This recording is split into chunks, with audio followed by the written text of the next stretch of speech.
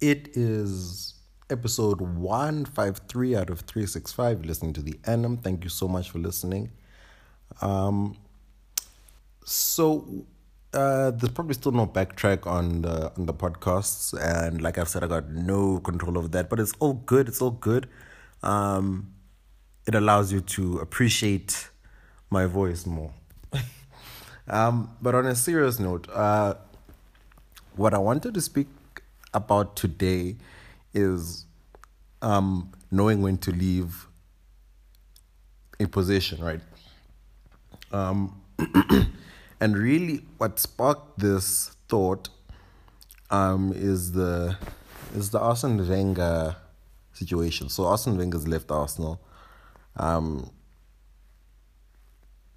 he's actually pretty lucky that he's done so well in the past that his exit, even though he's been fired, has been able to be so clean in the sense that people have only been showing him love, even the people that were calling for his exit. Like I was calling for his exit as well. But one thing is interesting in leading and in life is that you have to leave before they force you out, because if you leave while they love you and while they want you to come back, they'll love you forever. And that's very important, especially when you're young. Because if you're young and you have people that will love you forever, and obviously I mean metaphorically, I mean no one will ever love you forever, but they'll love you for a much longer period.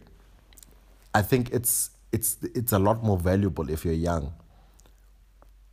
So now if you stay for too long, it's inevitable that people will resent you. They'll call you all kinds of names. They'll call you a fossil. They'll call you all kinds of things that tarnish your legacy. And if you're young, it's now going to make it a lot more difficult, because now you're going to be playing catch up, trying to repair the damage that you've already done. Whereas you could have been building on that and creating something a lot more powerful and a lot more beautiful. So it's really important that we know when to leave. Know when to leave. That's so important. So anyway, it is Diana 365. All hits, no misses.